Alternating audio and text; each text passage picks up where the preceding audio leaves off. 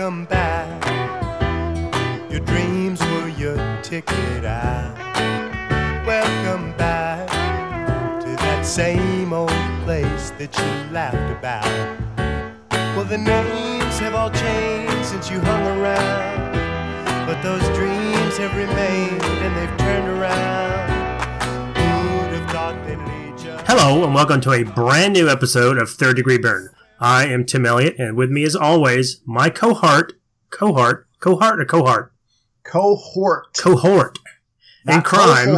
Not cohort. Cohort. Never mind. My partner in crime, Brian Hughes. Hey, how's it going? Welcome to Speaking Good with Tim Elliott. How you doing, man? I'm doing good. I've been, busy. Work's ramping up again, and as we talked off air, I got to go to the dentist tomorrow and have a titanium screw put in my mouth. So, yeah, I just had my wisdom teeth removed a couple weeks ago. Well, it was a week ago Saturday, and I wound up with dry sockets. I tried so hard not to get that. Oh my God, that was so painful. I hear that's pain. I've never had that happen, but I've heard it's not fun. It's not fun, but it's not the worst pain ever. The worst pain ever is a kidney stone, and I've had about 300 of those since the age of 18. Yeah, so you don't had that. The guys I work with have had that, and they said that's the worst. I know women that have had it and had children and said they'd rather have the children. Yeah, the girl I work with said she childbirth was not as bad. But to use the words of Michael Bailey, to be fair, they get to take something nice home with them. That's true. You get to take home, if they catch it, which is tricky at best, a rocky, pointy, pricker-like looking crystalline thing. So do you have like a mason jar at home full of these things? No. I get rid of them. I don't keep them. When they pass, they pass. You don't pass them on. You don't pass them on to your grandchildren, and if there was value to it, someone said they were buying kidney stones. That's not happening unless it's like Michael Jackson's or somebody freakishly popular in that way. It's going to turn out kidney stones are a new form of hyperfuel or something, and well, we'll see what they dig up on the far side of the moon. Yeah, the Israelis and the Chinese are up there working on it. Oh, this is an amazing week, though, isn't it? I mean, we've got Captain Marvel coming this Friday, and Captain Marvel. Yeah, and the original Captain Marvel, in the form of Shazam. Yep. Ain't no lightning. Good. Okay. Anyway, but they had a real good trailer that got dropped yesterday or today for Shazam. And I'm really looking forward to that one. Everybody in my family is looking forward to that one. But we're all looking forward to Captain Marvel, too. Yeah, the reviews. Go ahead. No, I'm just saying the reviews are starting to pour in. And the reviews definitely seem to be cut down the conservative and liberal lines, or, social justice and, I guess, man side. Yeah, I mean, it's I think it is what it is. I mean, I think it's going to be, I think it'll be I think it's going to be a fun. I'm the most thing I'm excited about is the Skrulls. I think the Skrulls look great. I was looking at pictures of them today. I didn't realize until today that Ben Mendelsohn is like the lead Skrull. You knew Ben Mendelsohn is? Yeah, I don't know who's playing the Skrulls. Yeah, he's like the head Skrull in this. So, and they're hinting that somebody in the Avengers in the future could be a Skrull. So we're kind of going into Secret Invasion. Oh wow! Yeah, I know that would be kind of cool. I just hope that if they ever do a Fantastic Four movie, they use this. One, the Skrulls need to be. I would love for the Skrulls to be the first villain instead of Doctor Doom. I know they're going to go with him first off, but that's not what I read yesterday. Oh, really?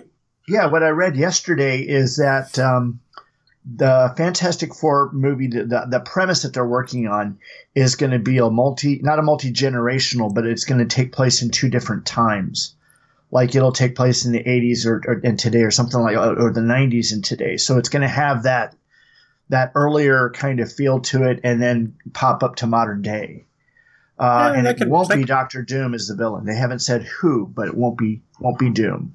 Well, if it's not Doom, it's going to have. Well, they're not going to do Galactus right off the bat. I don't think they would have to do. I think they learned. They learned their lesson in these things. Galactus is another Thanos kind of thing. Yeah. It's that's something you save for the big kaboom. Whereas Doctor Doom, he deserves his own movie. I've been saying this for years.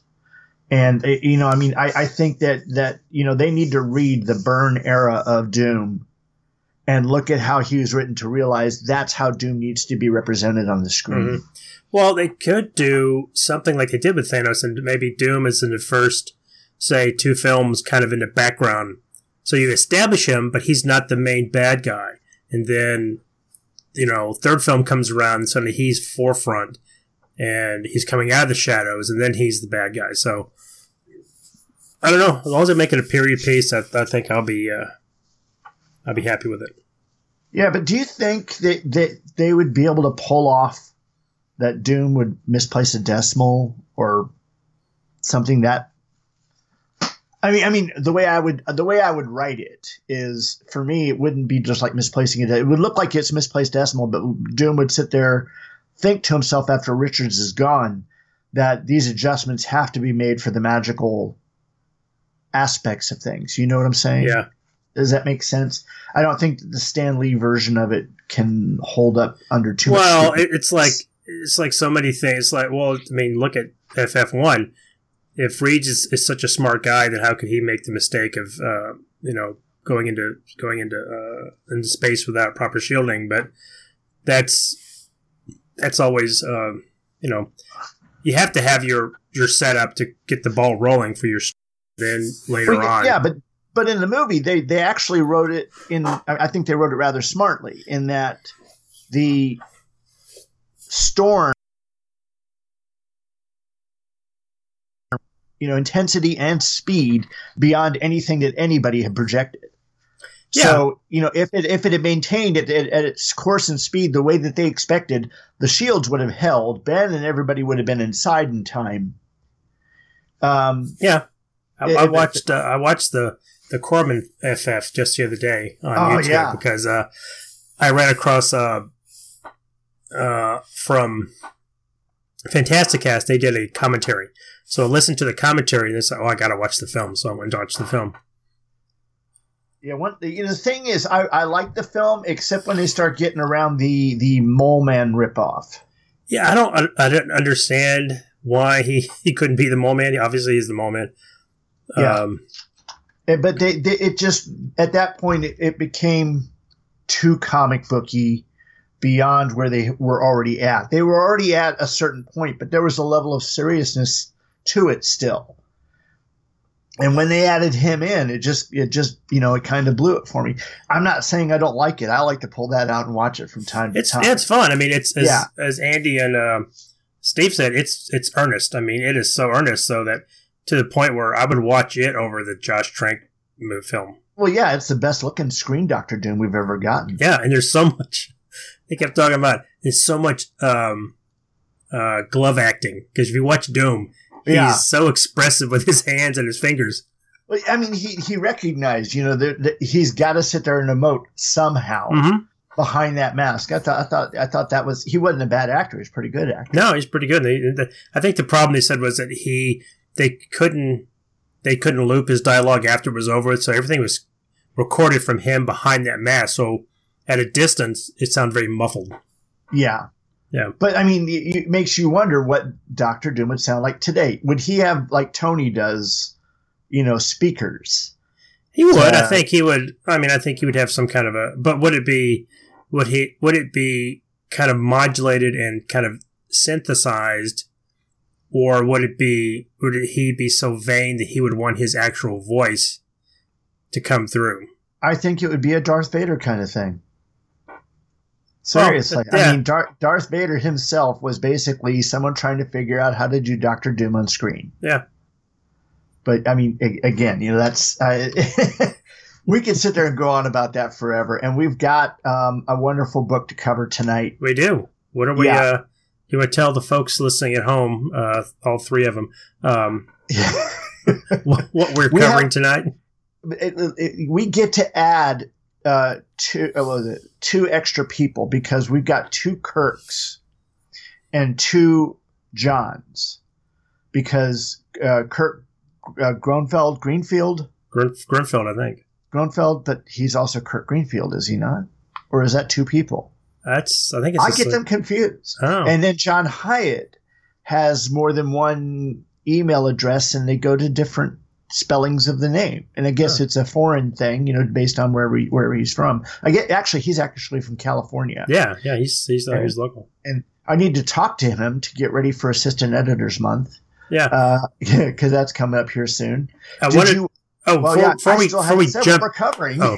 we're going to cover Alpha Flight number 10 from May of 1984 today. And this is something I've been looking forward to for a while because it's got a lot of things in it that I just love when John Byrne handles. And so this is a good one for me. I can't say it's a favorite, but it's just something I've been looking forward to. It's one of mine that these 2 part. This is like part 2 of 9 and 10 go together. And if I'd known that we were going to have the difficulties we had getting to record this, because we meant to record this, 6 weeks ago? Is that right? And then last week we tried it. We just couldn't. We were having. Because if we had our druthers right now, we'd be recording a Marvel team up with Ms. Marvel. Yeah, you could easily do a 3-parter. You could do actually those 2 almost those 2 Marvel team ups. Yeah, which is what 60. I have written down 65, they 64. lead right into this. Yeah, exactly, and that's what I love about Byrne. He will when he came on Alpha Flight. He pulls from his previous work to kind of either tie us loose ends or just to I want to play with these characters again. So he pulls things forward. And it does. It makes a nice continuity with the Team Up book, which was probably this is 84. That Team Up book's probably. It's not just the continuity of that, but it's also the continuity of the Fantastic Four. Mm-hmm. Because there was what happened in the Marvel Team Up books and how they scattered the Super Skrull, to outer space, basically bouncing back and forth between Earth and the Skrull homeworld. And then in Fantastic Four, when Galactus, a spoiler, Galactus eats the Skrull homeworld, apparently the satellite that had been powering the Super Skrull all these years ceases to be, doesn't it? Or does it just get kicked off somewhere? It doesn't say. It just says. And that's the one thing I didn't understand because he still had all of his powers. And yet you'd think that the satellite would have been destroyed again, it might have been just set free, but it did seem to scatter him a little bit further than just, going back and forth like he was. But once again, they were able to pull him in here. But we'll get to that as we go into the story. Now, as far as this story goes, let me see if I can get through the minutia here. Alpha Flight Volume 1, Number 10. The cover date was May 1984. The on-sale date was actually Valentine's Day, February 14th of 1984. It had a page count of 32 pages, 22 pages of story, 2 stories broken up in it, though. One story was 17 pages, the other one was 5 pages. Though in all cases, the art was done by John Byrne. Cover, pencils and inks, the interior pencils, inks, writing were all done by John Byrne. Colors by Andy Yankus, letters by Michael Higgins, edited by Denny O'Neil with, I think, Linda Grant as his assistant, and, of course, editor-in-chief was Jim Shooter, the whim of iron. And I was looking at not just, the Byrne books of 84, but I was looking at, all what else was, because I realized that was a big frickin' month in Marvel history. Do you know what that was? Because there's no mention of it in the Alpha Flight book. 84? Is it New Universe? Secret Wars, number 1. Oh, that's right, because the related is they came back. That's right. Yeah, Marvel Superhero Secret Wars number 1 came out the same month there. Now, what Byrne had done at this point was, of course, this issue, but there was a Doctor Strange classic starring Doctor Strange, number 3, that came out. I'm assuming he did the cover work for it. And then Fantastic Four number 266 called Her Charisma. Now, did he just do the inks on that one? Was that the one that Kerry Gamble came in and did? Kerry Gamble was the artist and Byrne wrote. I didn't write, my notes didn't say if he inked it or not. I just knew that Gamble was the artist on it. I think he inked it. I do think he inked it, but I'll have to go back and check that. And then the Fantastic Four Special Edition number 1, Submariner versus the Human Race, which, if I remember right, he's got a story in there that he did in the style of Jack Kirby. Mm-hmm. Or Jack Kirby FF, and he recreated the scene where Johnny shaves off the Namor's beard and all that. And, yeah. Marvel Age number 14, where he did the cover. That was, I think, his first homage to Fantastic Four number 1, but it's John Byrne's head coming out of the ground instead of the monster. He's got an interview in that book. That's what I've got. Yeah. Ohatmu number 15, books of weapons, hardware, and paraphernalia. Thing number 11, Rocky Grimm's Space Ranger. And okay, that's it for the Byrne stuff that came out that month. Well, however, I've got that he wrote Thing number 12. I just see Thing number 11 on here. Oh. So maybe I'd have to look at Mike's Amazing World to see if that's right. Mine was off the newsstand that he has there, so I could be off, but well, actually, I'm looking at the Mighty Marvel checklist, and Thing 11 is what's listed there. So that's right. Because the thing is, I'm reading this stuff in the CBR, and all the ads are cut out. But whoever did this one, they kept the bullpen and the letters page intact. And the bullpen bulletin, of course, is Jim Shooter talking about him and all the editors, with the exception of Archie Goodwin, going out to California for San Diego Comic-Con, going to Stan Lee Studios and seeing all the great things that they're doing there. Larry Hama sitting there working on the Larry Hama and Denny O'Neil were working on the G.I. Joe animated commercials for the animated series, and they just all the things that they did on the trip there. Of course, they went to Stan Lee's house up in the hills to have a party, and they were all out at the pool and apparently having a great time there at Stan's place. They did also meet up with Harlan Ellison and Steve Gerber. Wow. It's a good read. Yeah, if you want to read that bullpen bulletin by Jim Shooter. And he says that Stan will be there in a couple weeks or months to put in his own bullpen bulletin. And I think I remember that one. The Hype Box, of course, talks about Marvel Superhero Secret Wars number 1. And then the Mighty Marvel checklist, which a couple things of note. Daredevil 206, which was part of the Micah Sin storyline. And if you weren't aware, that David Mazzucchelli, I believe, was already doing artwork on there. It could have been Danny Biolandi. I could be wrong on that. I think David Mazzucchelli started his art run on Daredevil a good bit early. Mm-hmm. I'm going to have to go back and double check that, but I could be wrong on that. That is possible. Let's see. Doctor Strange Classics number 3, which had Stan Lee, Steve Ditko stories from Strange Tales, which I don't know about you, but I love the early Stan Lee, Steve Ditko Doctor Strange stories. They're as good as the Spider-Man stories that they wrote together. Yep. That they did together. I kind of started reading those, but then I got into the Stranko stuff. So, not the Colon. Is it Gene Colan or is it Stranko that took over after that? I don't recall. I don't recall because I think it's Gene Colan. I think I've got that mix because it's kind of.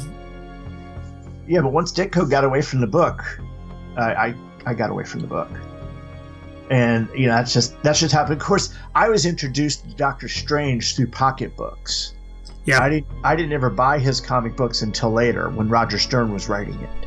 I picked them up very sporadically, but I do have the pocketbook that has like the first, like David those the first 6 issues.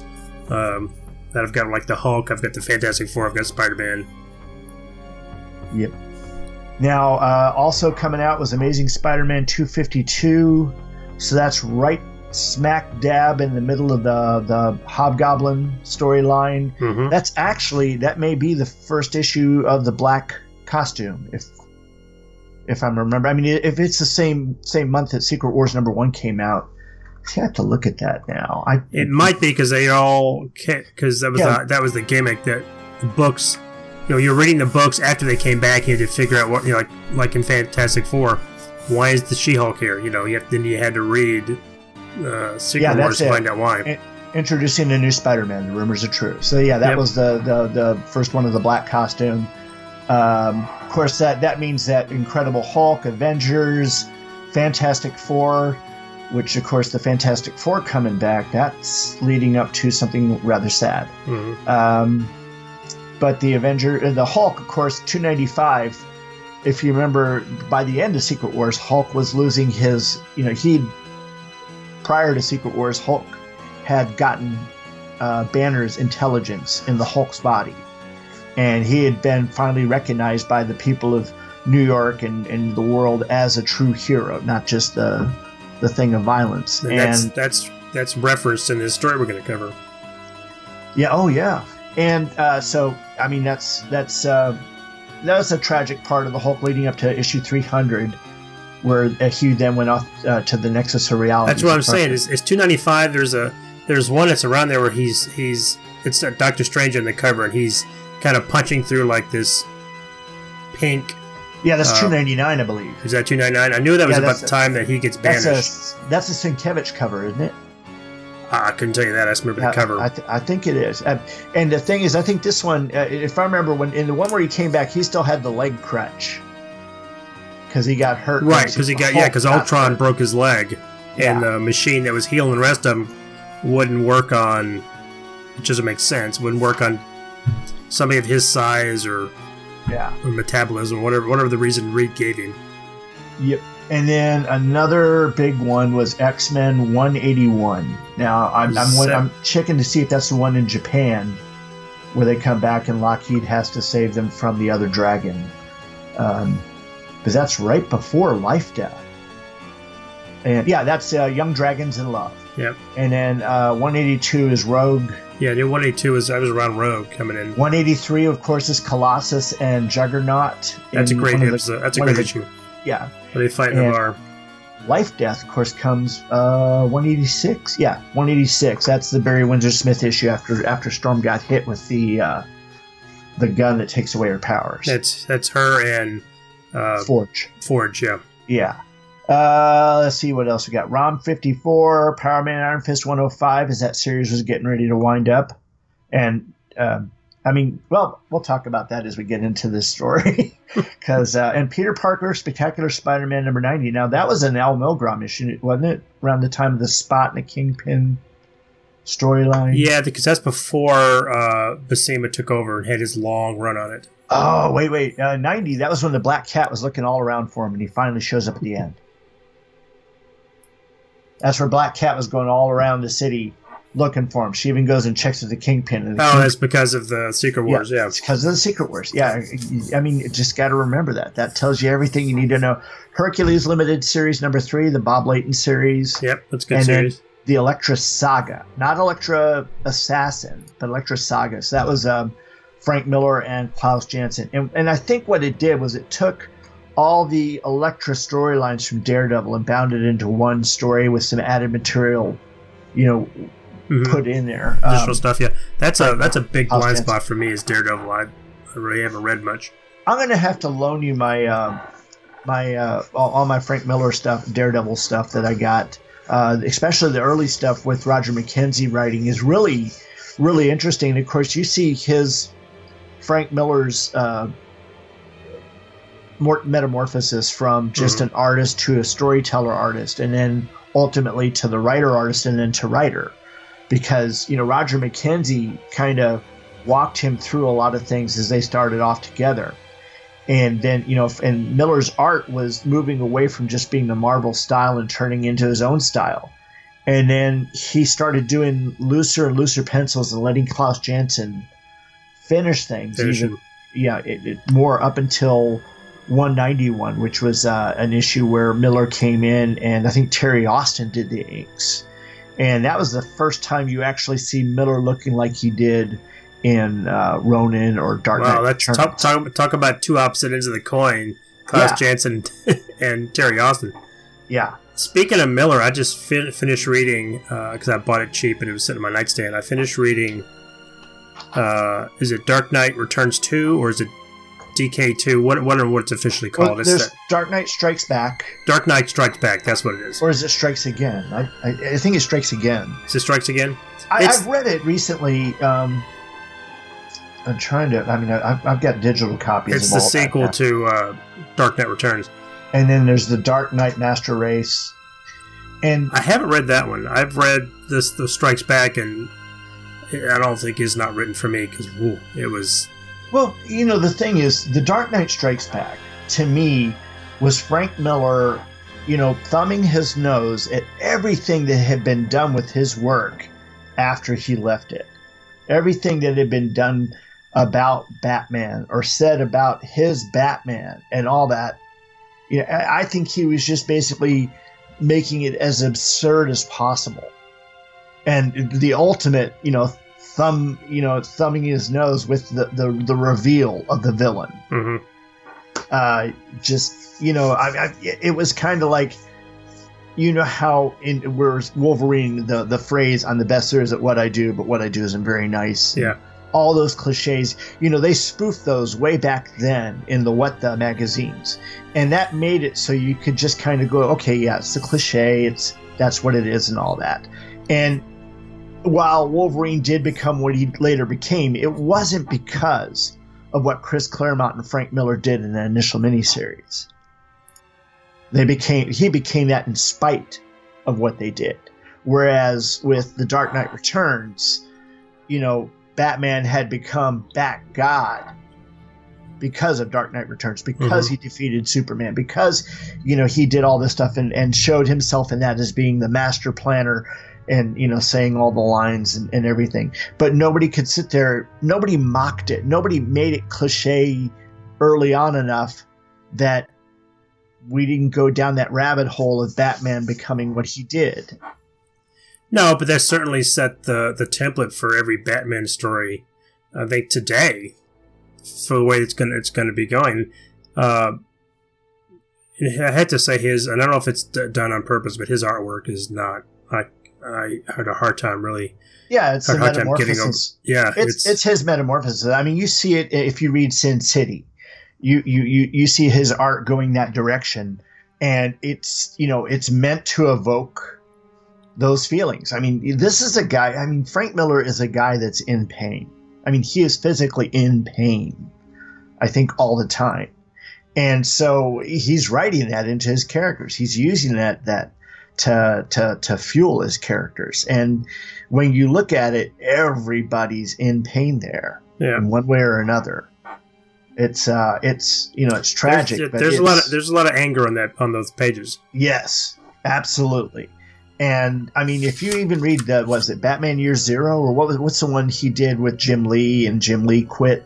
Oh, and Azraella came in. All-Star Batman? No, it's not All-Star Batman. All-Star Batman. Right. All-Star Batman. That's right.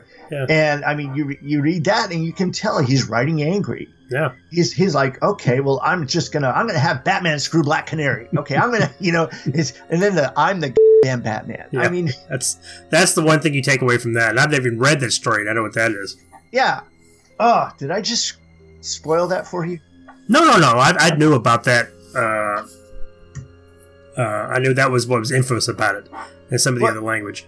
The funny thing is that Kevin Smith, when he wrote his books, Cacophony and what's the other one? Well, regardless, when he wrote his stories, he put in a conversation that Batman had with someone and asked about an explosion, and asked him what happened, and he goes, I had a bladder spasm.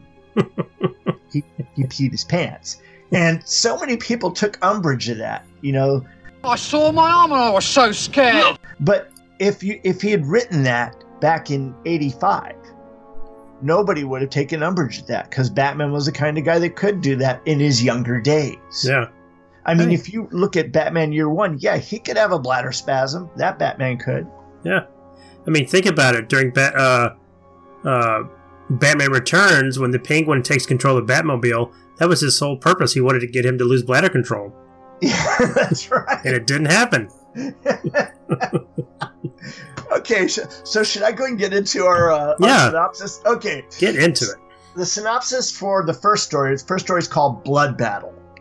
In New York, James Hudson prepares to move into a new apartment as part of the job with Roxxon that he had accepted. Oh, and I got to tell you, I did pull this and kind of from a Marvel Wiki and make a little adjustments, I think. Mostly it is Marvel Wiki story, though. Nobody's judging. I just, I didn't want to take credit, Anyway, while he wonders what the rest of Alpha Flight is up to, Walter Langowski is running for his life from the Super Skrull, who has decided to make sport of his kill in the isolated Rocky Mountain wilderness that was the site of the research station that retrieved him from space. The stress caused Walter to transform into a savage version of the Sasquatch that begins to overpower the Super Skrull until the Super Skrull employs his hypnotic power to calm the beast. Sasquatch manages to avoid falling under complete dominance, but fakes it in order to wait for the right moment. The Skrull explains that he was previously beamed away from Earth and doesn't quite know how he ended up back there. He intends to force Sasquatch to help him build a new transmitter device to help him escape. Sasquatch notices that all the Skrull's time as a radioactive signal has left him with a form of leukemia that is killing him. In the guise of mind control, Sasquatch helps construct the device until the Super Skrull is hit with another attack from his disease, then forces the Skrull into the device, prematurely activates it, scattering his enemy's atoms into the ether, and if they ever were to reintegrate, he would die immediately from the radiation poisoning. Walter figures this is as good a revenge as any for the murder of his colleagues, but he doesn't like the monstrous side of himself that he's discovered. When he returns to his home in Vancouver, Walter is surprised to be met by Aurora, who only wants to be with him after parting ways with her brother. Walter wonders how this new news will hit the rest of his team. Now, the things that I found in the notes here, and looking around a little bit, Guardian signed a lease, but never actually moved into the apartment that was at 569 Lehman Place, former home of Captain America. We do see this in the story. But he never, if you remember, of course, he didn't actually move into it because not too long after that, he died. Spoilers. Oh, come on. It's been 30 years. It's true. 35 years. Yeah. Okay. Anyway, Super Skrull was last seen in Marvel Team-Up number 62. He'd been trapped in the form of the signal in the satellite above the Skrull homeworld until it was destroyed by Galactus in Fantastic Four 257, which bounced the signal back to Earth. A modified collector dish at the research station reintegrated his physical form in the previous issue. The Super Skrull does not remain scattered for long. He's actually seen next in Power Man and Iron Fist number 11 in the guise of Captain Hero, though his identity isn't revealed until much later by retcon. Now, this is a Captain Hero that went nuts and killed Iron Fist, but that wasn't actually Iron Fist, according to John Byrne in later issues of Namor, the Submariner. Oh, when he brought him back, yeah. Yeah. Okay, so do you want me to get into the next story, or do you want me to cover the next story after we look at this one? Let's cover this, and then we'll cover the little backup story. Okay, sure. Which is interesting. Just a side note, it's interesting. I read this as a digital, which you provided me, and I also read it in my big omnibus. Oh, yeah? And in the omnibus, they collect all of the backstories, which are kind of the origins of Alpha Flight. Right. And they don't put them in the order they were with the issues. They collect those all at one, so you get to read those all at once. Which is interesting. I thought it was kind of... Does that give you any insights that you didn't get reading? No, it doesn't. It just when I was flipping through there, it's because I was kind of checking the difference between the scan versus the cleaned up version of my book. And I went back and, because I haven't read these in so long, I went back and kind of reread or skimmed the first 12 issues to kind of, what this led up to and what it, because this is really, we're 2 issues away from Guardian dying, like you said. Yeah. So. Yeah. Now the front cover. That's a great cover. Oh my God, that's so cover. awesome. The fire burning in the eyes. It almost looks like he's trying to sign Walt Simonson's autograph on his nose, on the bridge of his nose. But I know that's not what that is. Like it. Yeah, and then it almost, from certain distances, it looks like he wrote 1984 on the top of his lower lip. But that's just in my copy as I'm looking at it on the computer. But I need glasses. You think he would? I didn't notice that. You think he would have some pronounced canines? He doesn't. He's got Don't he'd have some more fang-like teeth?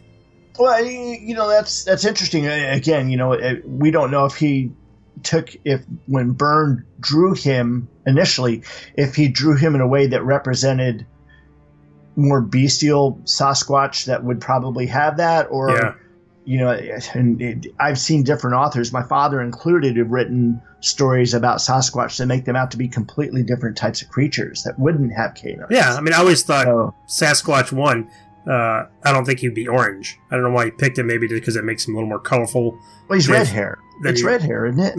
No, you're right. Yeah, he's blonde, isn't he? Yeah, he's blonde. He's blonde. I mean, it pops off the page better. I can see why you do that as to brown, but you think he'd probably be white. The version that Snowbird becomes. Yeah, but I mean, again, I think he didn't want to have another white character on there, right, and also if he did brown, everybody'd think it was Chewbacca. Chewie, is that you?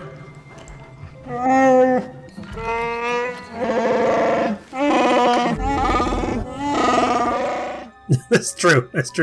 And Byrne, it's funny because in the omnibus, it also collects, after they first showed up in X-Men, before they got their own book, they showed up in like a Hulk, or Sasquatch did, they showed up in Machine Man, and it was always Sasquatch. So that was the one character they kept bringing out to kind of play with before Byrne launched him in this series, and nobody could get a handle on drawing Sasquatch other than Byrne. And I don't know if it's because he designed it, but they all drew it with too big a head, or he had these massive kind of no neck, shoulders, and nobody could draw him the way Byrne could.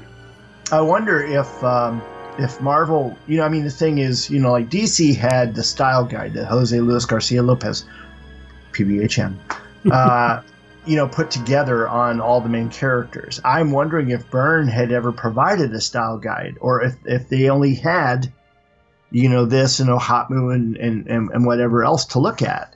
I don't know. I mean, I'm sure when they create a new character, sure they have to create some kind of a style guide for the next guy to come around, or else, because really, if you think about it, he doesn't show up in that early one where just Guardian shows up and he's trying to take Wolverine back in. It's the two-parter in Canada, which we've already covered, where you get to see all of Alpha Flight proper.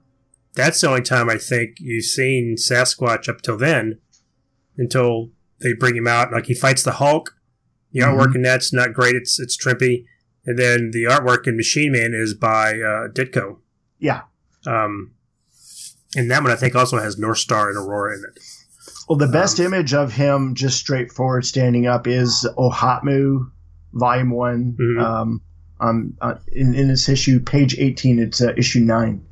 And page 18, it's just him standing straight up, forward, arms at his side. And you can see just how massive he is in the chest, yet he's thin at the hips. And he's got, of course, the hair hanging over both the feet and the hands, which I noticed Chewbacca does that too.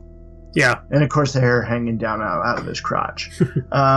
He's a little orangutan-like. He's got the longer arms, shorter legs, the long torso, the shorter leg, because a lot of times when you see him running, he'll lop, kind of like an ape. He'll run more on he'll use his hands, his arms like pendulums, and kind of swing his legs and run that way.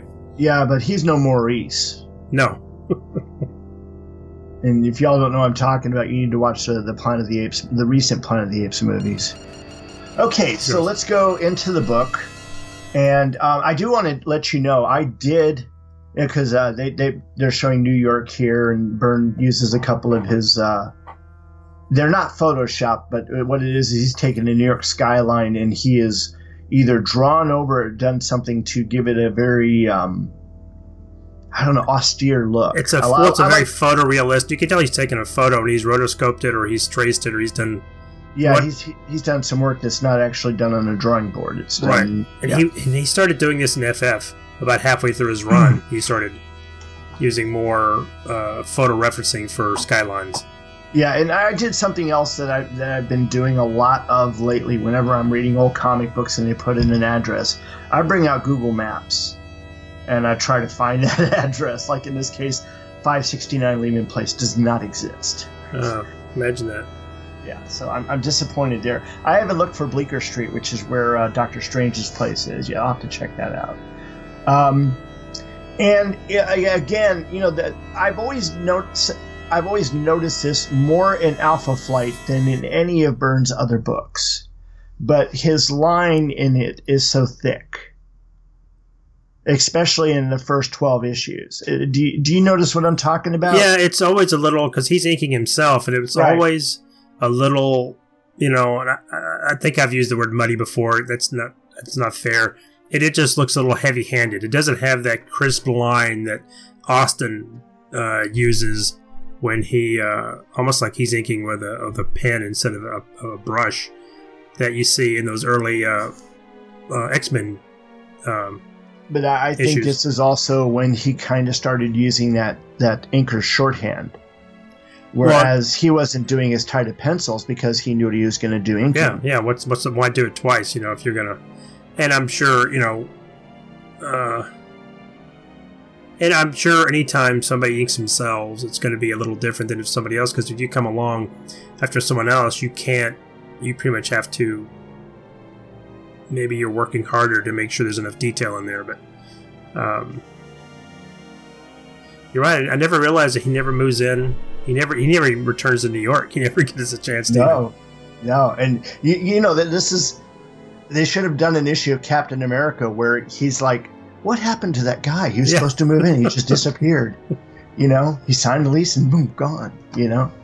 But they didn't cover that. Of course, on the second page, as you go in there, once again, you see it, and of course, it's all just people in their everyday clothes. And this is one of the strengths of John Byrne versus so many other artists, is that he takes even the mundane stuff and makes it look good because he uses the clothes that people in the day wore. Fact of the matter is that there's a shot in the middle of the page on page 2 of James Hudson walking right past Steve Rogers and Bernie Rosenthal. Mm. And I'm sorry, that's me when I was in college, right there. The leather jacket, the jeans. And comb my hair just like that because I wanted to look like a John Byrne character, okay? And I had hair, all right? My hair started falling out at the age of 23. My acne didn't quit till I was 25. I didn't have one good year. But I mean, the thing is, I would have been dating a girl like that. And that's what my wife looked like when we first met. So, I mean, it's interesting to see that shot right there. Well, we've always said that Byrne pays so much attention to fashion that it's not. I mean, if you look at work in the 60s, that is all kind of generic 60s fashion. You look at 70s, it's kind of generic 70s. Byrne has always been, and I don't know what it is about him, why he takes the time to draw fashion, especially when he's doing women. Because it adds that sense of realism. It does. And I don't know. Which issue? Is it issue 2 of Man of Steel with Lois Lane?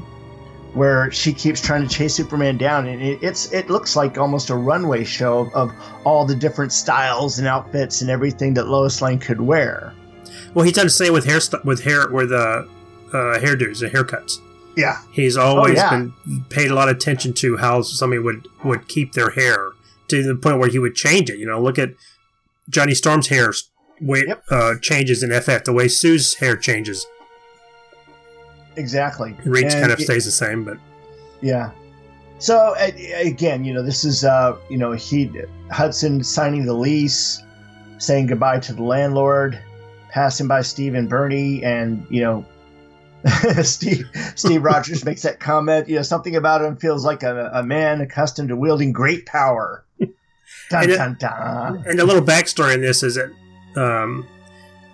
Hudson recently lost his job with Department H. Yeah, Department H. They shut down because of budget cuts. Mm-hmm. So then he got an offer from Roxxon to come to the States and work. And Roxxon, what a great company! Yeah, responsible for so much great stuff in Marvel. So and what you don't see in this issue is that Heather has packed up their home in it's Ottawa, I think, isn't it? Mm-hmm. Or is it Toronto? No, I think it's Ottawa. See, now I'm going to have to go back and look, and I'm sure we'll get there here. Anyway, wherever they're at, they've packed up, and she's getting ready to meet him in New York because he's already, found a place to live. Yeah, and he wants, what's funny is reading this as a reader. You're on your 10th issue, and we've already gone through kind of a couple story arcs. We had that one standalone Puck story. We've had is this before or after the Marina and Submariner story? It's before, isn't it? No, is it after? I believe this is. And it's funny because I've been going through all that stuff. I went through it twice, and I don't. It's. Let me see here. You've got Tundra and Marina, and then Aurora, Marina again, Puck, Snowblind. Aurora's back, and that was the one where they, or not that one, but the issue after where they split. Yeah. Okay, so then, of course, is Gamma Flight, and One Shall Surely Die, and then, Marina and Submariner is 15. Okay, issue so that's 15. Later. Anyway. No matter who wins, the good guys lose. You would think that, he's leaving Canada, he's got a job in New York, he's going to join the other New York heroes, and 2 issues later, he's gone. Yeah. Well, again, it it's perfect storytelling in a way because it's leading you in a direction. You're just like, wait, why are we going here? They're the Canadian superhero team. They need to stay in Canada. Which is what I loved about Alpha Flight. I love the shirt rip on the next page though, page 3. It's a nice little homage. Yeah, and is also his comment about not having because I don't have a convenient cape pouch where I can compress my civvies. Yeah, so he has to make use of a collapsible duffel bag, which we all have one. So that's the Bruce Banner, or David Banner, ever present, as Andy calls it, his bottomless brown bag that he has on the Incredible Hulk that he has. You always see him walking down the street with at the end of the episode. Mm-hmm. Well, of course, like in the cartoon, it just magically appears when he turns back into Banner along with his clothes. Oh yeah, and his tie. That comes from another dimension too. So, do you recognize the bridge there on the third panel? Brooklyn? Is that the George Washington Bridge? Is it George or Brooklyn? I don't know. It looks like. I've been in the Brooklyn Bridge, but it looks like that. But I couldn't tell you if that's it or not. And then the foreshadowing. I had to read ahead to realize who this is kind of tracking him. And that's obviously, it's Jason, right? Or Jerome. Not Jason. Jerome. But the next page. Full page splash. That's a great... I love how demonic the Super... One, I love the Super Skrull. Yes. One of my favorite characters.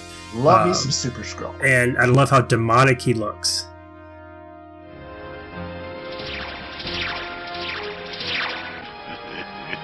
Hold it a second. Excuse me for interrupting, but since some viewers might not speak fluent Skrull, we'll use our Mighty Marvel language converter to bring you up to speed.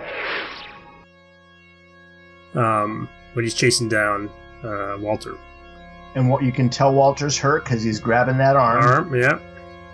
And there's stones flying all about, but the flames just coming off of the Super Skrull, especially the lights in the eyes and in the mouth. Yeah, that's what I'm saying. That's what makes him look so devilish. In retrospect now, it makes me think of Miller's Joker in The Dark Knight Returns issue 4, where he's already dead and Batman's looking back at him. And that's what he sees, that kind of image. So we know where Miller ripped that off from. Well, and Byrne's done a great inking around the Skrull, which is like a rough, almost like with a sponge or a dry brush. That's the paper towel trick. Oh, it's okay. Like he'd used in Ganthet's tail. I'm starting to recognize that easily now. That gives it a great, very more like ethereal, just a right fiery glow around him. Especially because if you read the first issue to this, which is issue 9, it's very much a take on the Thing. Because they go up into the Arctic, they they pull what they think is the thing down because the Skrull's disguise is the thing. So you're not talking about the Thing, but you're talking about John Carpenter's The Thing. John Carpenter's The Thing, or Thing from Another World. The Thing from Another World. Yeah, where they bring him into the research station, and then suddenly people start dying, and then it's like, okay, what's going on? And then it's revealed at the end that that's a Super Skrull. That's how he originally gets his arm broken, but which we get kind of a backstory on page 5. A little synopsis of what's going on. And I mean, I understand. You do your retellings in recaps in like monochrome, but the red is kind of off-putting there for me on that. I like the red. I think it's. I mean, the last panel, and it was second to last panel, and the last panel looked good that way. It's just the other ones. The rest. Yeah, they look like someone's going to be developing pictures here soon. Well, to me, it's very reminiscent of early Kirby and the early issues where they would just do a solid kind of panel of color. It might be the foreground yellow and the main characters are blue, something like that. It's funny that pose of the Super Skrull in the bottom right-hand panel reminds me of Captain America in Iron Fist 9. You remember when Iron Fist and Captain America fought the Wrecking Crew? Oh, yeah. And they had that one single-page splash of Cap standing there. It makes me think of it. Weird. And then, of course, we finally get a full-color, straightforward shot of Super Skrull there. And Langowski's still in pain. And he has to tell the audience who it is, so... And you get a little explanation as to why the Skrull has not killed him yet, because he's like a kid tearing wings off of a fly.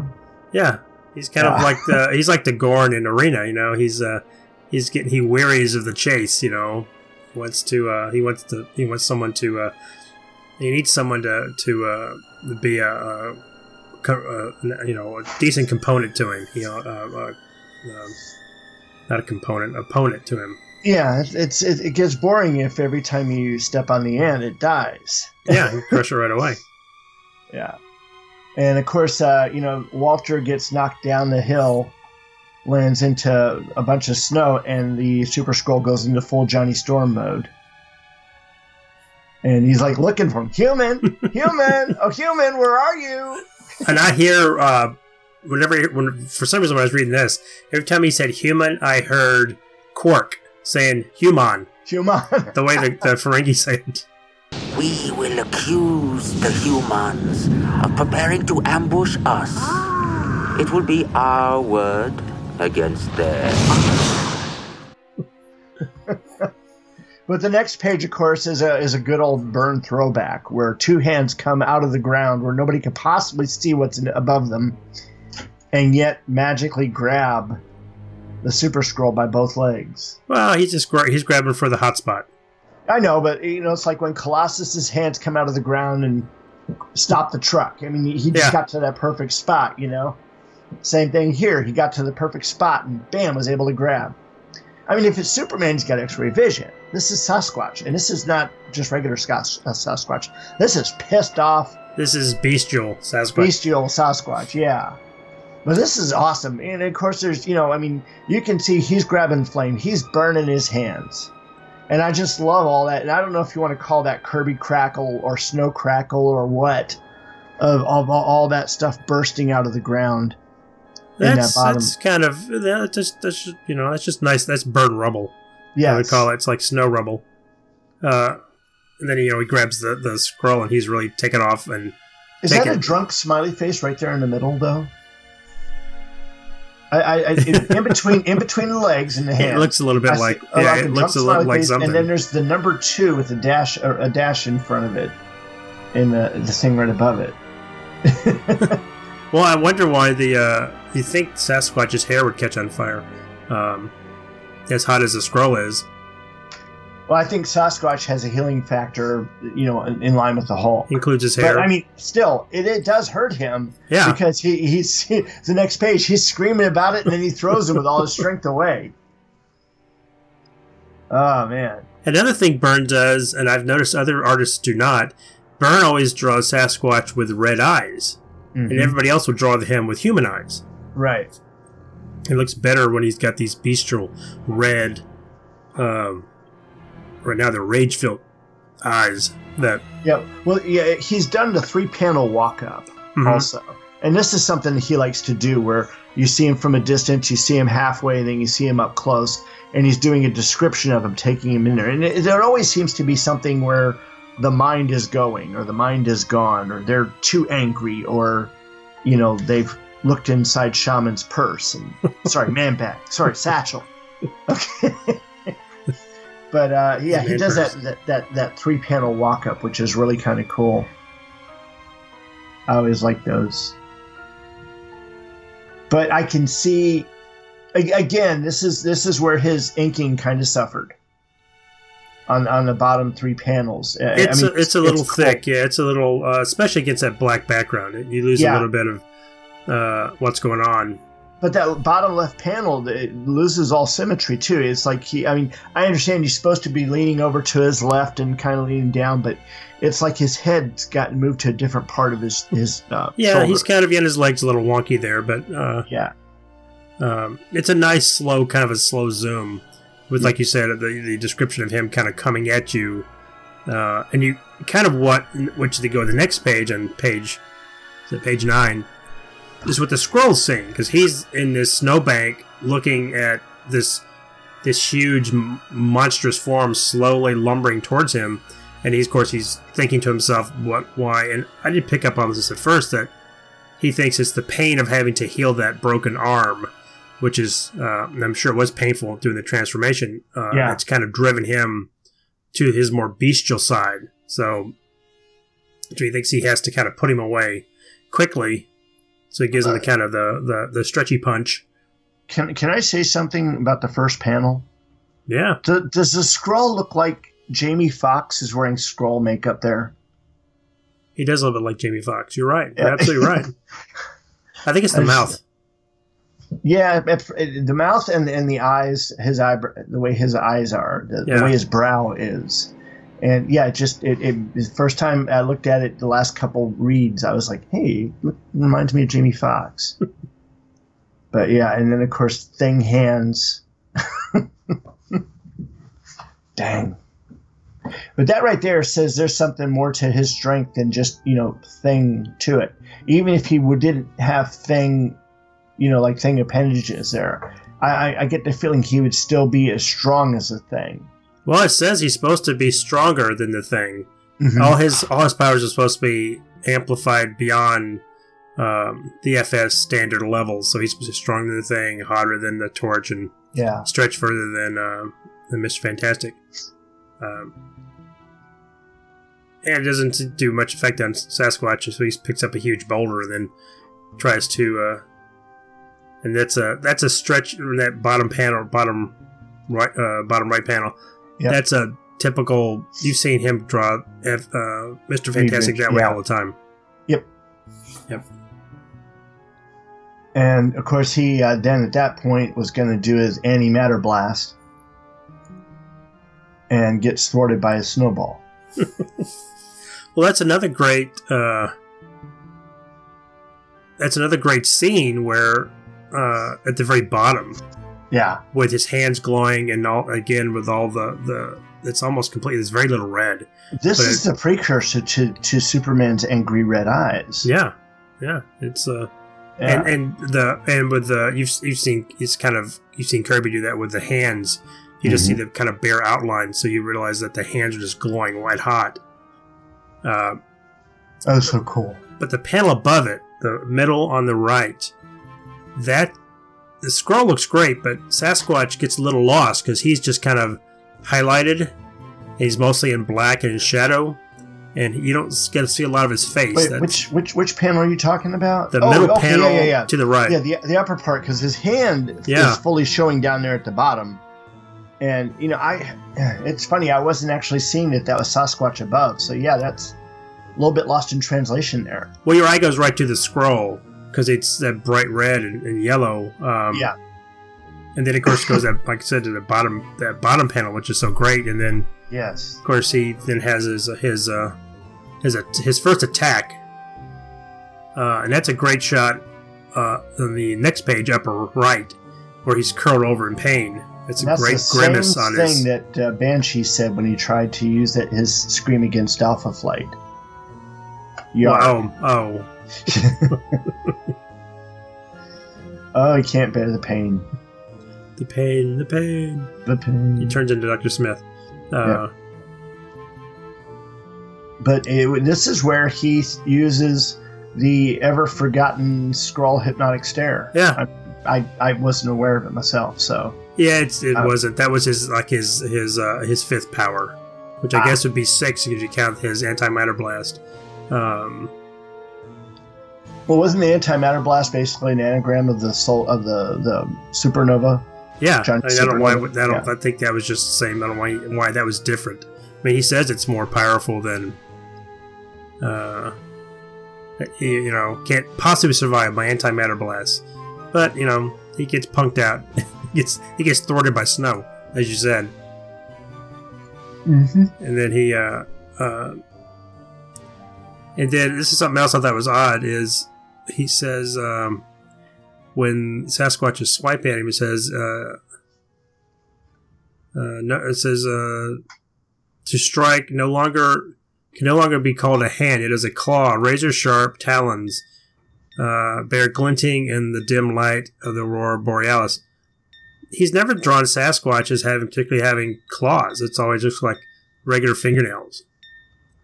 So yeah, and the hand above, Sasquatch's hand above in the panel above looks so weird. It's a little big. It's almost like he's got. That's like an oven mitt. Yeah. Of course, the next page, we see him using the hypnotic stare, and it looks like the beams start a little higher off the forehead than in the eyes. Yeah. I'm wondering if something happened.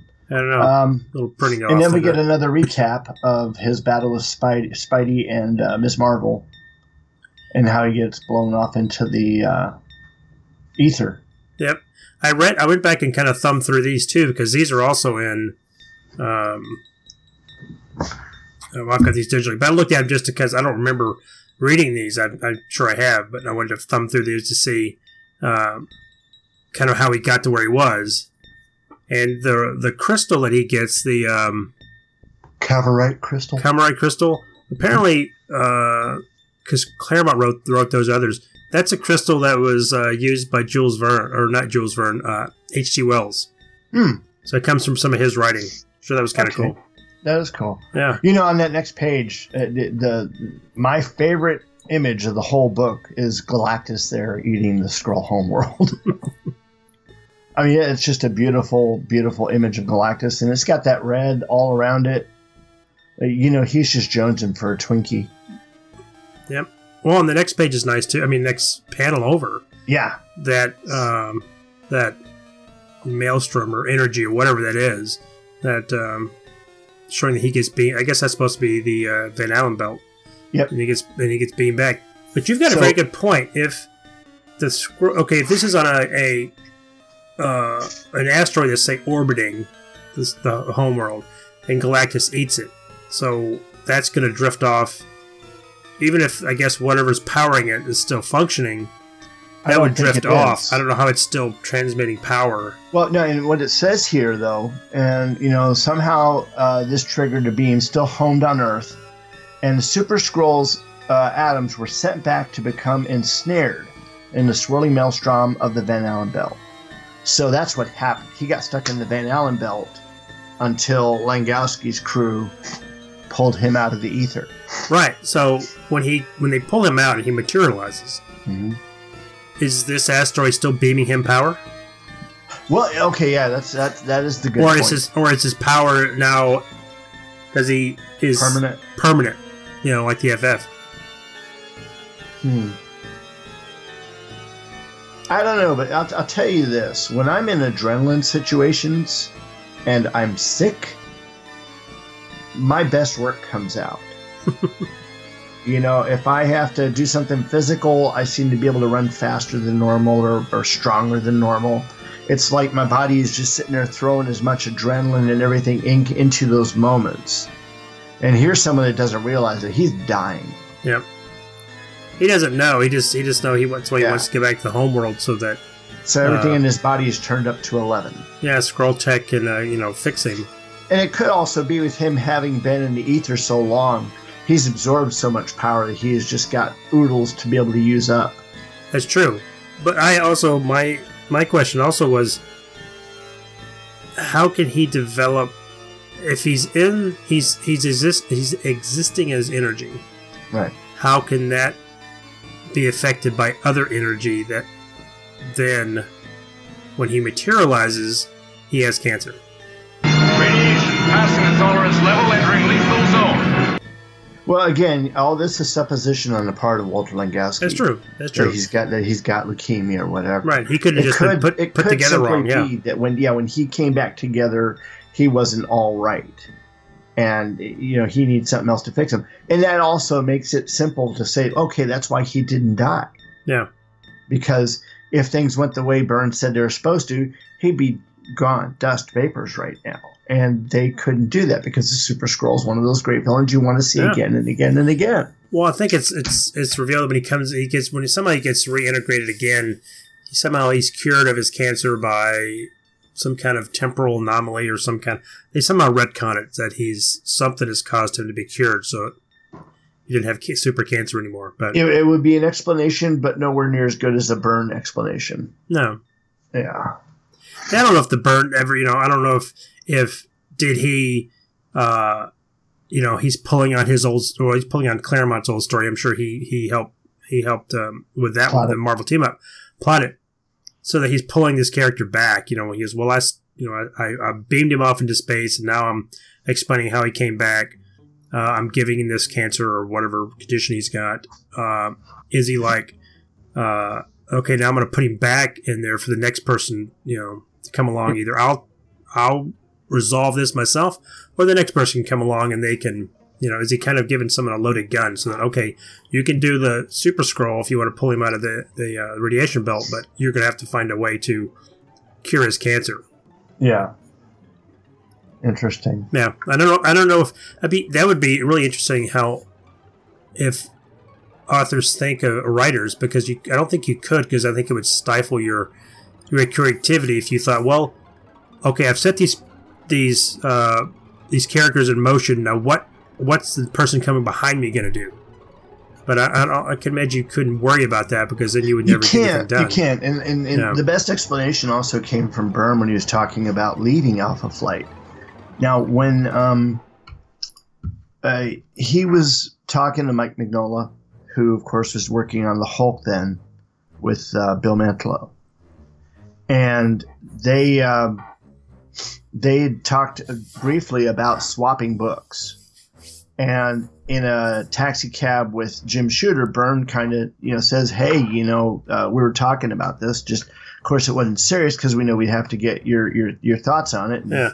Shooter's like, "Well, what did you want to do at the Hulk?" And he goes, "Well, I wanted to do this, and this." And Shooter goes, "That's great. That's really good. I think you should do it.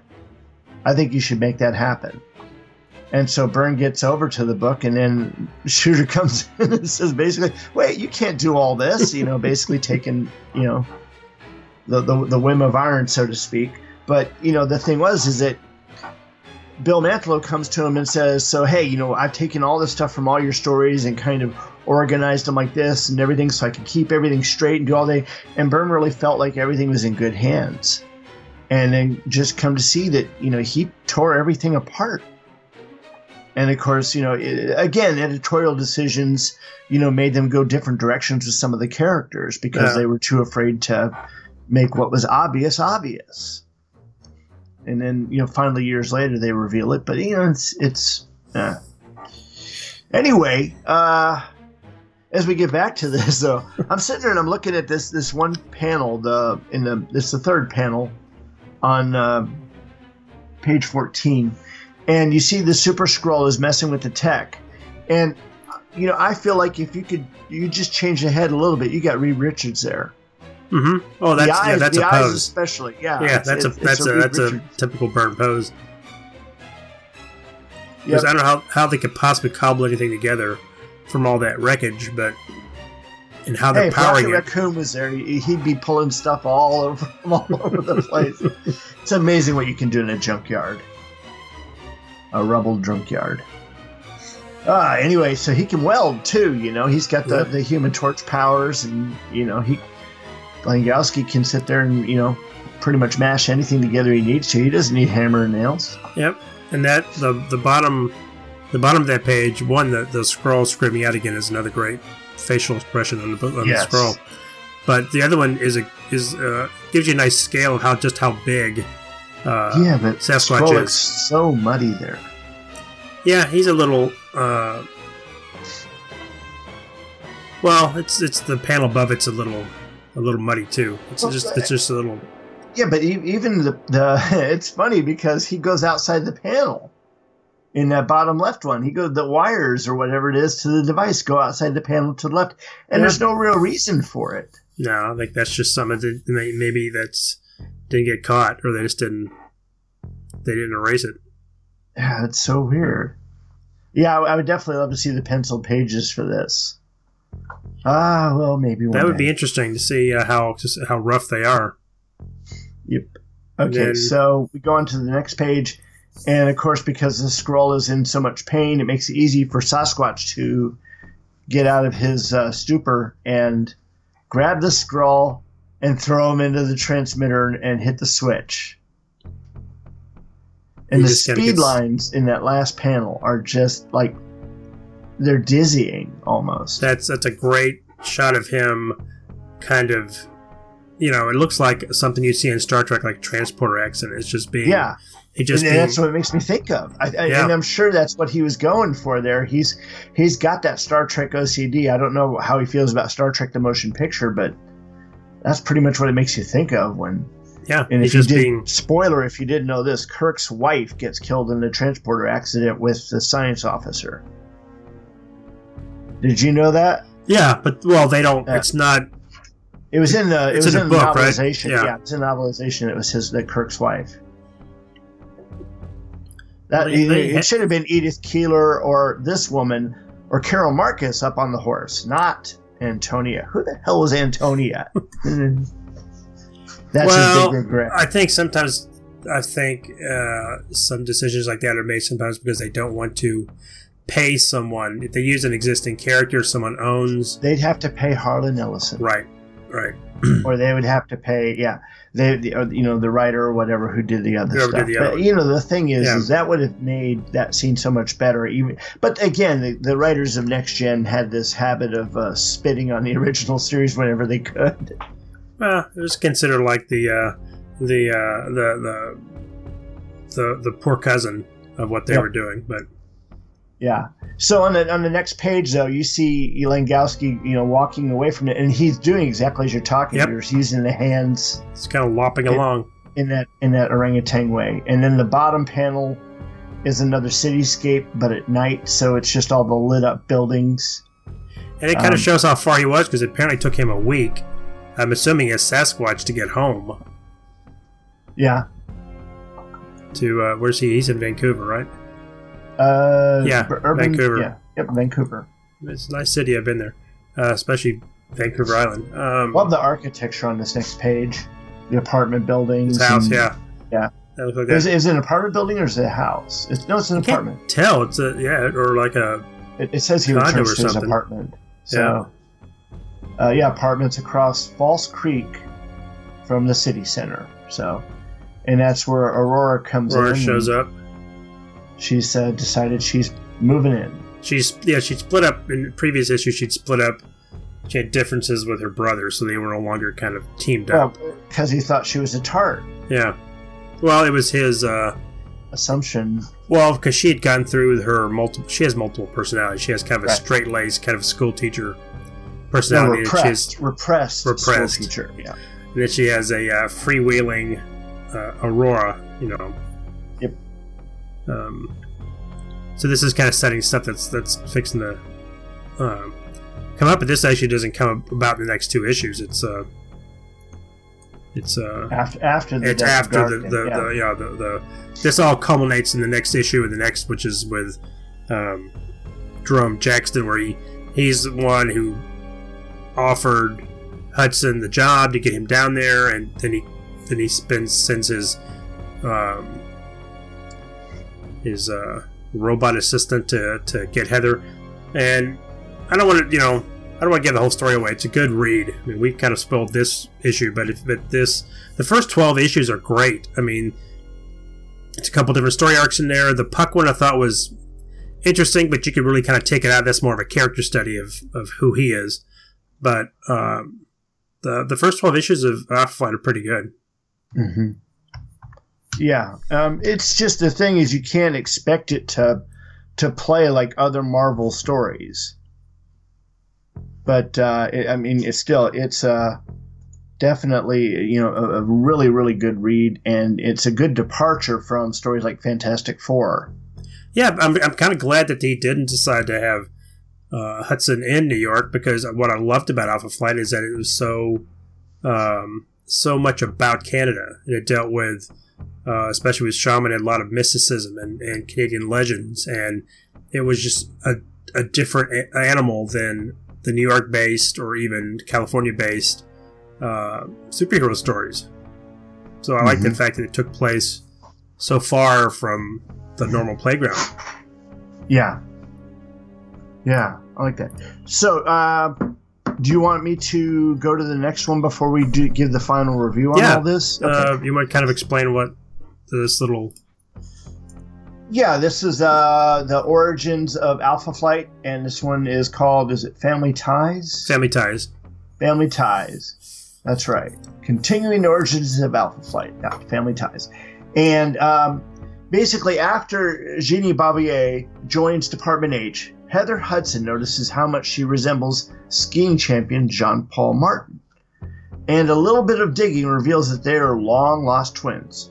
After the death of their parents, the Martins could only afford to adopt one of them and arrange for a school to look after Jeannie Marie, because girls don't matter. When the Martins died in turn, the connections between the siblings was lost until now. Jean-Paul is brought in to Ottawa, where he hears the news and immediately takes to using the Barbier name. He meets with James Hudson, who reveals he knows about the champion's hidden power of flight and offers him a spot in the department to put them to better use. Jean-Paul isn't interested at first, but changes his tune when he's introduced to his sister he never knew he had. That's pretty much it. Yep.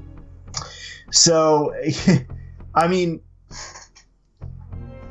what I'm going to say right now is basically there doesn't have to be a discussion about the shoe that never drops. And the shoe never got dropped the entire time that Byrne was actually writing. He wrote in the whole run of Alpha Flight. He just put it in there as a matter of fact. It wasn't trying to be subtle. He wasn't trying to, really sit there and say, hey, look, he's gay. Yeah. He just put in the comments of what people recognized and understood. You were able to sit there and come to your own conclusion. And really, a lot of people came to the conclusion. It's not like it was a secret. We got banged over the head with a 2x4, really. But there were things about it, though, that did kind of bother me. And that is, first, of course, their parents died. Now, they say their parents died in a car accident, right? And then the Martins died. And I was like, there's something maybe a little fishy there. Maybe, it just keeps happening. So I actually went onto Byrne's forum and asked him. I said, after reading North Star's origin again, looking over discussion about him on the forum, I'm surprised that there's not more discussion about the other aspects of his past than his sexual orientation or whether he uses mutant powers to cheat as a pro athlete. My questions regards to his family life. There's enough in your stories to see that he joined with the terrorists at some point, so he had no qualms about killing others if he felt the cause was just. I know he was quite young at the time, 6 years old. But did he have anything to do with the death of the Martins that were raising him? I ask because it does seem coincidental that both the parents and then his adopted parents all died before the children reached the age of 7. And Byrne's response on this was basically literally, John Paul's backstory is necessarily elastic. When I created him, he was about my age, and so had lived in the same period of Canadian history in which I lived. He's about 40 years younger than me now, so his experiences would be very different. To the specifics of those experiences, not much I can offer. The character has been adrift for a long time. He has little in common with who I thought he was. I figured that was interesting, but I kind of get the idea that back then that you know, if he had continued on Alpha Flight, I think you would have gotten a little bit more on John Paul. He's not a hero. No, well, he's is he a flawed hero? Is he a anti-hero? Is he a... As he's written here, he's not a hero. Why does he join... simply to be with his sister. Simply to be a part of a family. Simply to belong to something. Now, I don't know...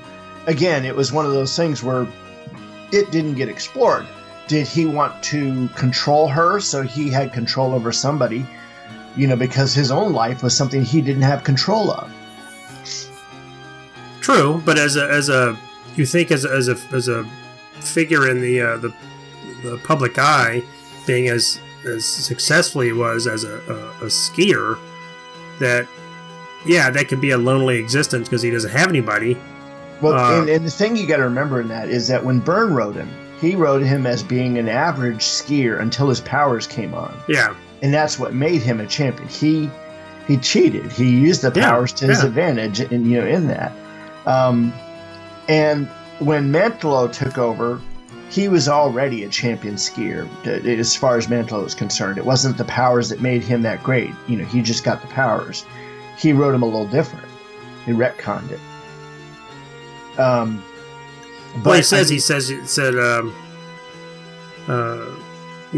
how did a mediocre skier become a world champion gold medalist shortly after he learned he could fly? Basically, it kind of happened overnight. So you think there would be someone to look into that? Like you don't get to be that good just overnight. But obviously there's nothing they could, unless they thought he was taking enhancing drugs, which obviously he wouldn't pass that, but he'd pass that. But I don't remember much reading after. I mean, I didn't read it much after Byrne left. Then I kind of came back to it later. But he just he never seemed like he really wanted to, or to me, didn't seem like he was developing North Star as much. He just kind of drew him as kind of an arrogant, basically kind of an arrogant jerk. Because there is no development to that. Someone is an arrogant jerk until they have that defining moment that makes them come to the realization, I'm an arrogant jerk. Yeah. And I know this because I was an arrogant jerk. Yeah. And sometimes I still am. He was? What are you talking about? No. Anyway. No. But yeah, I mean, it's kind of he's a kind of character, and you've seen this written all the time, that he tolerates being in the group, although he thinks he's above the group. He doesn't really believe in what the group's doing, but he hangs out with them anyway. Right. And it's all for his sister. Yeah. It's funny. Have you ever watched, I've been on a kick watching, and it's all I'll put the blame on Andy Leyland because I've been listening to a lot of Palace and Glittering Delights. Oh, yes. Which is such a... If you guys aren't listening to Andy Leyland's show, it is one of the best shows on the internet. Hands down, he is my favorite podcaster out there aside from this guy that does this podcast about John Byrne. Oh. Anyway, I'm not talking about me. No, Andy does. I mean, he just, I don't know what it is about him that I'd listen to him read the phone book. He's just... Because he makes it interesting, and he's got a passion for everything he talks about. And, he's spent the last, a good part of his life as a teacher. And so he's got to go over the same kind of stuff day after day. So when he gets something that that stirs him, that he feels about, he can really sit there and just kind of rip it out and turn it into something. It's a labor of love. But he covered. So I've been watching a lot of just whatever. It's like I'll listen to an episode. It's like, oh, I gotta go watch that. But I started watching Blake 7. Have you ever watched it? I've only watched like the last episode of the original. I never watched it because, one, it wasn't readily available. But luckily, I found it on YouTube, so I've been watching it. And the character of Avalon. Is it Avalon? I don't know. Fact of the matter is, I watched it once 30 years ago. There's a character on there that reminds me a lot of North Star, where he thinks he's above the group. He stays with the group because he does feel some pull of a kinship to this kind of group of rogues. But at the same time, he thinks, well, I know more. I'm better. I don't really belong here, but I'm going to hang out with you guys until maybe something better comes along. So that's kind of what I get from North Star. He's not screwed up like his sister. His sister's got some serious mental problems. But see, this is my point. I think he is messed up. Well, he's emotionally detached, but I don't think. Well, okay, his problems are. I don't want to make light of it. His problems are more. They're easily hidden. Right. Hers are written obviously kind of. Oh, this is someone who has. Do you even call it multiple personalities anymore? Do they call it? Yeah. A dissociation. Is that what they call it? Whatever. She's like Sybil. She's got, and she flips back and forth, and things can trigger it. So. Or Crazy Jane if you watch Doom Patrol. Yeah. Wow. Is that any good? Have you watched it? Yes, I'm loving it. I'll tell you, the Umbrella Academy. Watch it. I haven't watched it. It's gosh, that's like one of my favorite shows of this year was Umbrella Academy. I'm at to look into it. And Doom Patrol is, it's DC Universe, and they don't spare on the reach outs. They talk about Batman, Superman, whatever. They're real people in their world. That's good. I don't. And you're watching Titans too, right? Yes. Yeah. Titans, of course, is the first season's done. They're making second season right now. The finale was really amazing, and I love the way they handled Batman in that finale. So I mean, that's all I'll say. You got to watch it. Yeah. Beth bought me the DC Universe channel, so I don't have to try and watch it through StreamSmart. And I don't think I've got that. I don't think we have that available on our current Apple TV because I was interested in watching Doom Patrol. Well, it's funny because I bought her a TV for her office that I built up, and it was a Roku TV. Mm-hmm. And so, it's like she decides, okay, well, let's go ahead and get this. So I can access it on my phone. I can access it on my TV in my office because I've got, that it's actually connected to a computer. It's a monitor. And then we realized our regular TV, even though we've got PlayStation, we got Xbox, and we had StreamSmart, none of them had DC Universe as an app. And so the only way that we could watch it was those other ways are on her Roku TV. So I went out and just bought a $30 Roku box. And that right there, we've got that connected up and we're watching it on that. Yeah, we used to have Roku. What's nice about those is you can download apps. The newer versions of Apple TV you can. What we have, we can. So we'd have to upgrade. But, maybe after we're still watching Discovery Now and after, because that's the reason we have the CBS streaming thing. Roku thing it's small. It's so portable. Yeah, it's tiny. It like, just plugs into the HDMI port, using HDMI cable, and then you use a phone charger to plug into it for power. Yeah, it's tiny. It's like our Apple TV is like the size of a hockey puck. Yeah, and you can put it in your pocket and walk around. It's smaller than a cell phone. It's pretty neat. Anyway, we need to get back to this because I know you've got to get to bed.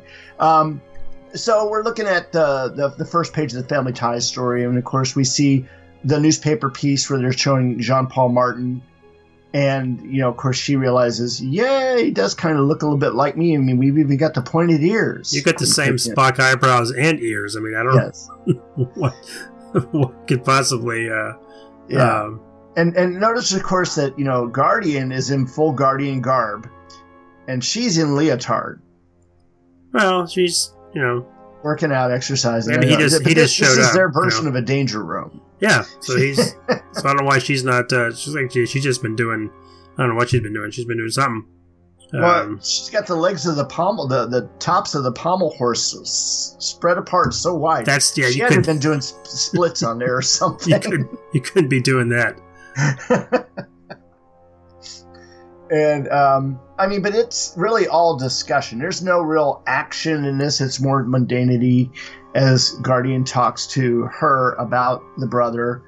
And of course, we see him in the back of a taxi or a limo. It's a limo. It's a limo, I think. Yeah, and of course he meets Gary Cody. Now, Gary Cody is actually a real person, and he showed up at the Boston Con. If you were there, now you were there, weren't you? I was there. Did you catch that part where John Byrne pointed out the guy that was actually Gary Cody? No, it was. Is he drawn to look like somebody, or Gary Cody is an actual person? Yeah, Gary Cody is an actual person, and he's drawn to look like Gary Cody, I think. Of course, this is 30 years later. So 35 he didn't mention anything about that. Yeah, I think it must have been a different day. It might have been the next day, because I didn't sit in on both of his talks. Yeah, but I remember hearing about that and the fact that he pointed him out. And then, of course, you've got the inside of, is that Canadian Parliament, or what do you call that? It's a Parliament. He's called it the Parliament Building, which is called Parliament Building. And it's done from a photo reference picture. Yeah, and that's a little dark and muddy. Muddy, yeah, that one is. But the next page, you get some great burn tech with these guys carrying around.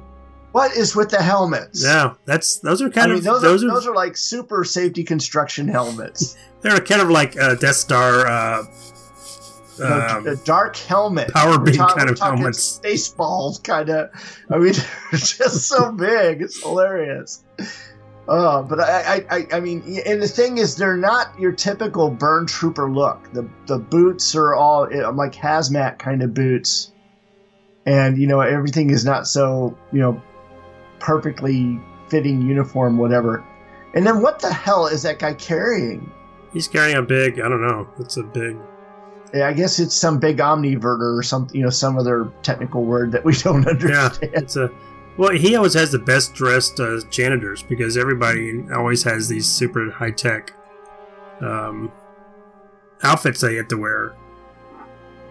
Yeah, and this is when he's meeting Hudson for the first time, and they keep calling him by the wrong name. The look on Hudson's face is almost like, oh, great, another boy to play with. It almost reminds me of Kevin Maguire's Max Lord from the Justice League comics. Uh-huh. A little bit there. And then that shot of Jean-Paul's face as, he tells him he knows about his power. There's something so unfinished about that to me. Well, he looks younger. He looks younger than he does in the other... Yeah, and with that pinkish background, at least that's how I see it in my copy. It makes it very, very cartoony. Yeah. It actually reminds me of Japanese anime. Yeah, he reminds me of something. It's like he looks like Robin, or he looks like... He looks almost Vulcan-like in all the other shots. Yeah. In this one, he doesn't. He looks... Well, it's funny, because in the top left picture, it looks like Stan. Yeah, yeah. Stan here. It's not here. I hope. Okay. What color... Let me ask you this, because I've seen it drawn differently. What color do you think their hair is supposed to be? It's not white. It is black to the point where when light hits it, it looks white. I mean, I know what Byrne's going for there. Yeah. I don't think I've really seen... And I mean, I've dated black-haired girls, long, like Asian women with black hair, but it's not like that. It's shinier. Well, I asked that because in the Machine Man issue that Ditko drew, he drew them both with white hair. And I don't know if that's just he didn't misunderstood the way it was supposed to be. I understood they were supposed to be like jet black hair. Yeah, but is that him or is that the colorist that made that choice? I don't know. I mean, I would think he would, if they miscolored it. I think he would Yeah, but Byrne is described as being super shiny black. Yeah. Yeah, that's just highlights. That's, Yeah, I mean, it's just like, how they make Superman's hair look blue. Right, yeah. Instead of black. But. Yeah, but so we're getting the history of Jean-Paul, showing him being the ski champion, and then, of course, Hudson saying he didn't really show much interest in women, but guys that typically participate in sports may, kind of slough off that.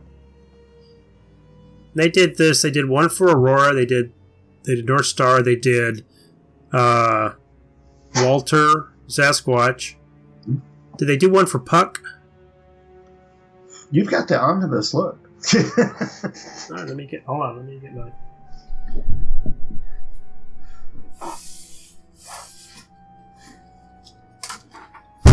To quote Andy Leyland, my vagrant killing omnibus here. Well, I picked up the Behold Galactus book. And that one, I mean, that's freaking huge. It's like 3.5 feet tall. What is it? Is it just all collected Galactus stories? It is the Lee Kirby Galactus stories. I think there's a Buscema one in there. And then, of course, it's got the Byrne Galactus Terex story. And, where the Avengers come and fight him, and then Frankie Ray gets your powers from him. Yeah. And it is just, I mean, it is a third bigger than the artifact editions and the artist editions that they're putting out, and they're full color too. It's not, like the pages, the uncolored pages that they use like for the artifact edition. Yeah, I wanted that. This right here being colored is really cool. So I got that. But how I'm going to be able to sit down and read it one day, I have no idea. It's so freaking huge. I feel like I'm going to tear pages out just trying to change, flip from one page to the next. Okay, let me. Desperately flipping through this.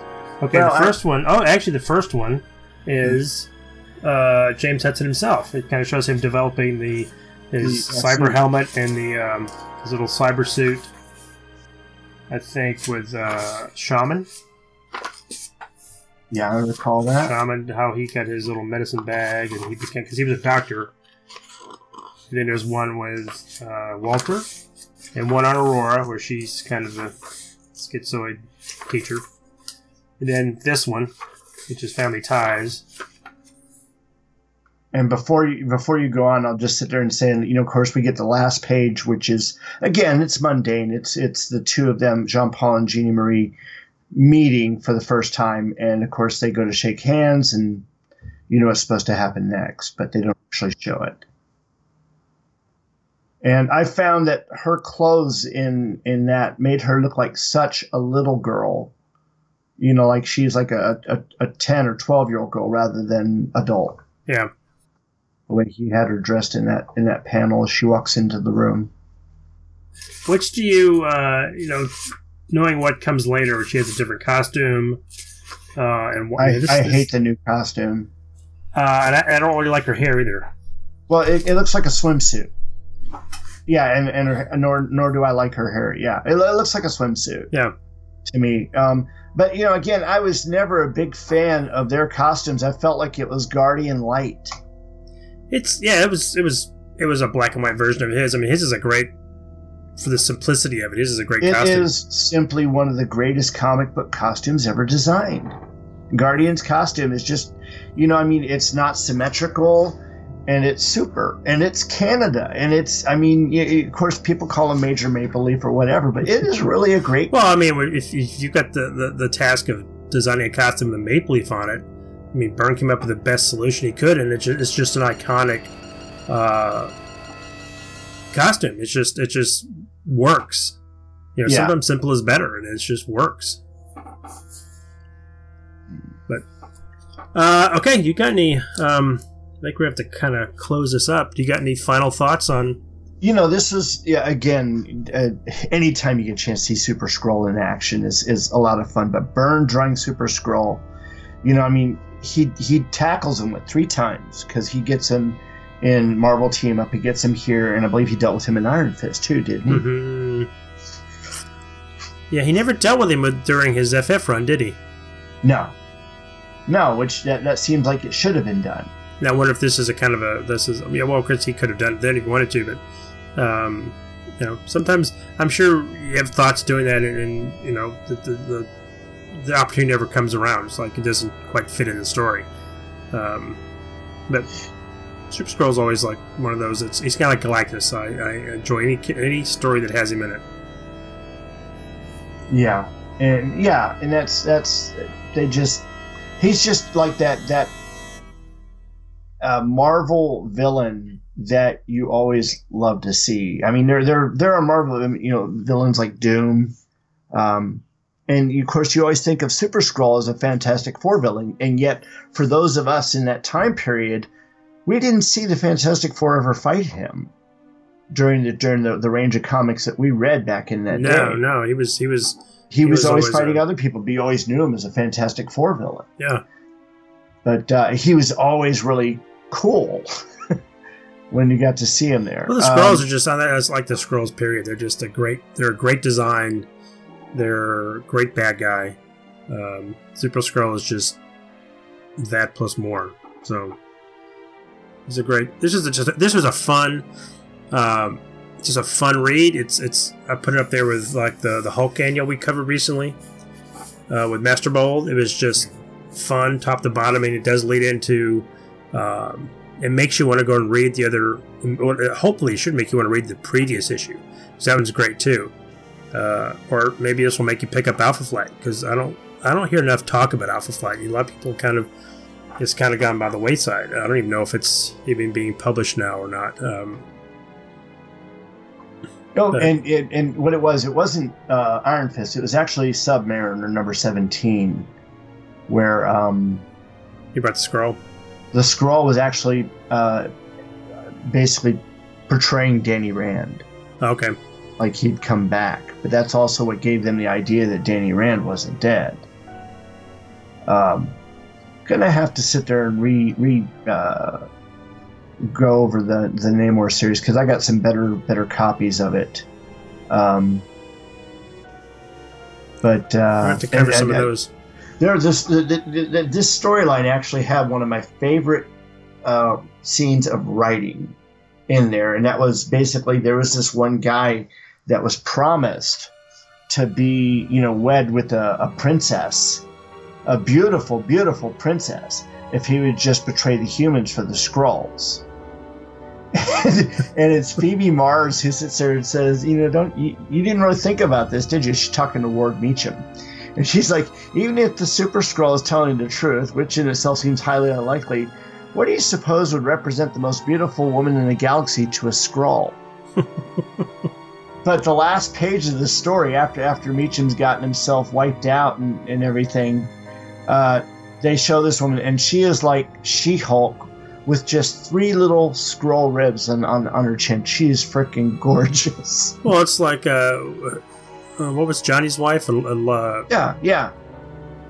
But, I mean, Johnny's wife would sit there and turn herself into whatever. Yeah. But, of course, that idea actually came first from Legion of Superheroes with Shrinking Violet. Shrinking Violet had gotten kidnapped and replaced with a Durlan. The Durlans were the shapeshifters. Mm-hmm. And the big tell was the fact that she broke up with her boyfriend, Duplicate Kid, and started hanging out with Colossal Boy. Of course, Colossal Boy didn't know that it wasn't Shrinking Violet. He'd always been in love with her. And they wind up getting married. And then even after she reveals herself as a Durlan and they save Shrinking Violet, he stays with her. Stays with her? Well, they could they have done the same thing with Johnny if they didn't want to make him single again. He could have said, well, this is who I fell in love with. Yep. But yeah, this was just a lot of fun. I'm glad you picked it. This has always been one of my favorite stories. I did enjoy it, and I've been wanting to do something like Alpha Flight. Hit one of the big Byrne books that everybody's always talking about. And of course, everybody wants Byrne to return to Alpha Flight. The sad thing is that he told all the stories he really felt he had to tell. by the time he left the book. He was losing his interest in it. He didn't really want to do it in the first place. Fact of the matter was, he designed Alpha Flight as a band of people, mutants, whatever, that could take on the X-Men.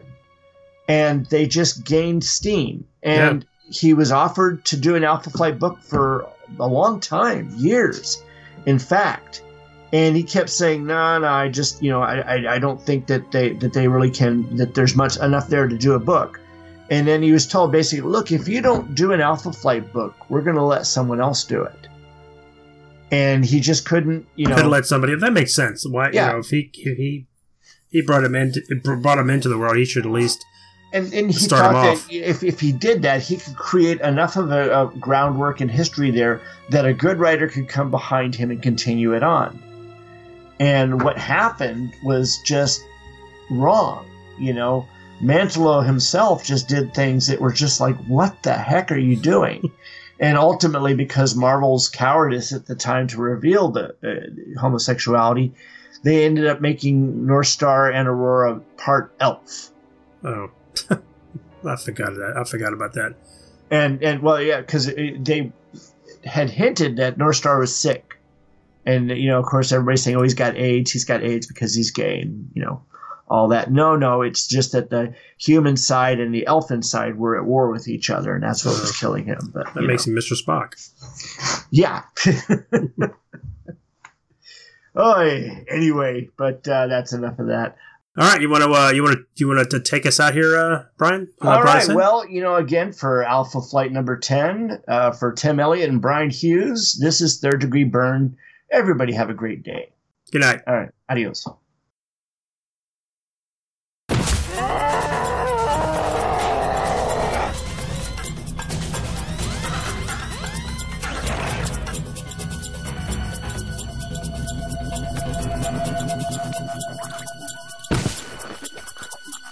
Don't you lay a hand on my Sasquatch!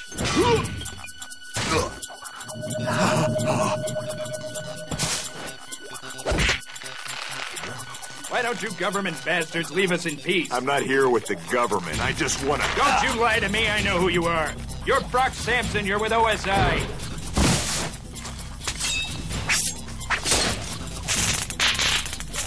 Bionic, huh? Let's see how bionic.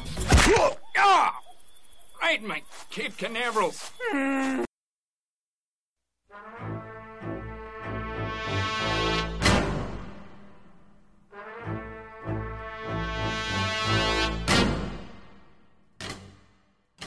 Thanks for listening.